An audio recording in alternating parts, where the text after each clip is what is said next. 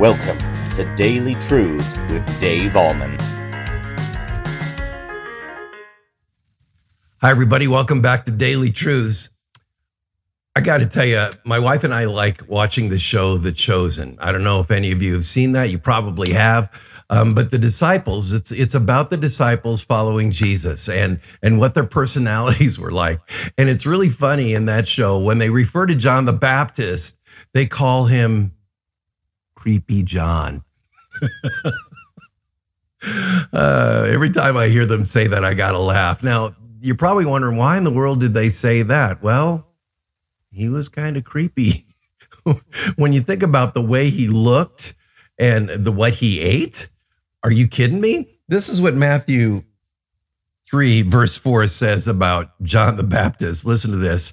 Now, John wore a garment of camel's hair and a leather belt around his waist, and his food was locusts and wild honey. Ew. No wonder the disciples thought he was a little bit strange. Now, why did he come that way? I mean, and we talked about yesterday how he preached with great emotion, deep-seated feeling about what he was saying. And because of that, he was crying out with passion as he preached. But also, we got to understand the way he looked. Why did he look this way? Why did he wear a garment of camel's hair, a leather belt? And why did he eat locusts and wild honey? Well, he came in the spirit of Elijah. And Elijah, people thought that Elijah was going to be raised from the dead and he would be the forerunner of the Messiah. Well, Jesus said that John the Baptist was in the spirit of Elijah. And when Elijah preached, when he was proclaiming the word of God, what did he look like? He wore camel's hair garments. He wore a leather belt.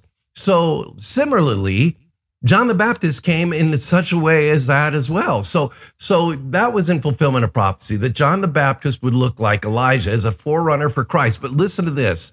I believe this is just my opinion, and I'm going out on a limb a little bit when I say this, but I believe that it says this in Scripture because God wanted people to look beyond the way John the Baptist looked and to listen to what he said. Now, imagine this. People hear John the Baptist and they tell their friends about him, and their friends have seen him before, and they say, dude, he looks weird.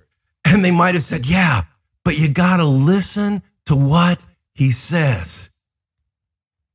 Are there people in your life who you've judged, predetermined and prejudged based on the way they look, based on their skin color, based on the way they dress? Maybe they have tattoos. Maybe they're just different. Maybe their diet is different. And as a result of that, it's prohibited you from listening to what they have to say.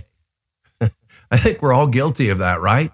We look at people the way they look, and sometimes we make a predetermination. Well, they're just weird, or they're different, or whatever, instead of really listening to their heart, understanding where they're coming from, understanding what their background is, understanding maybe why they do and why they dress the way they do.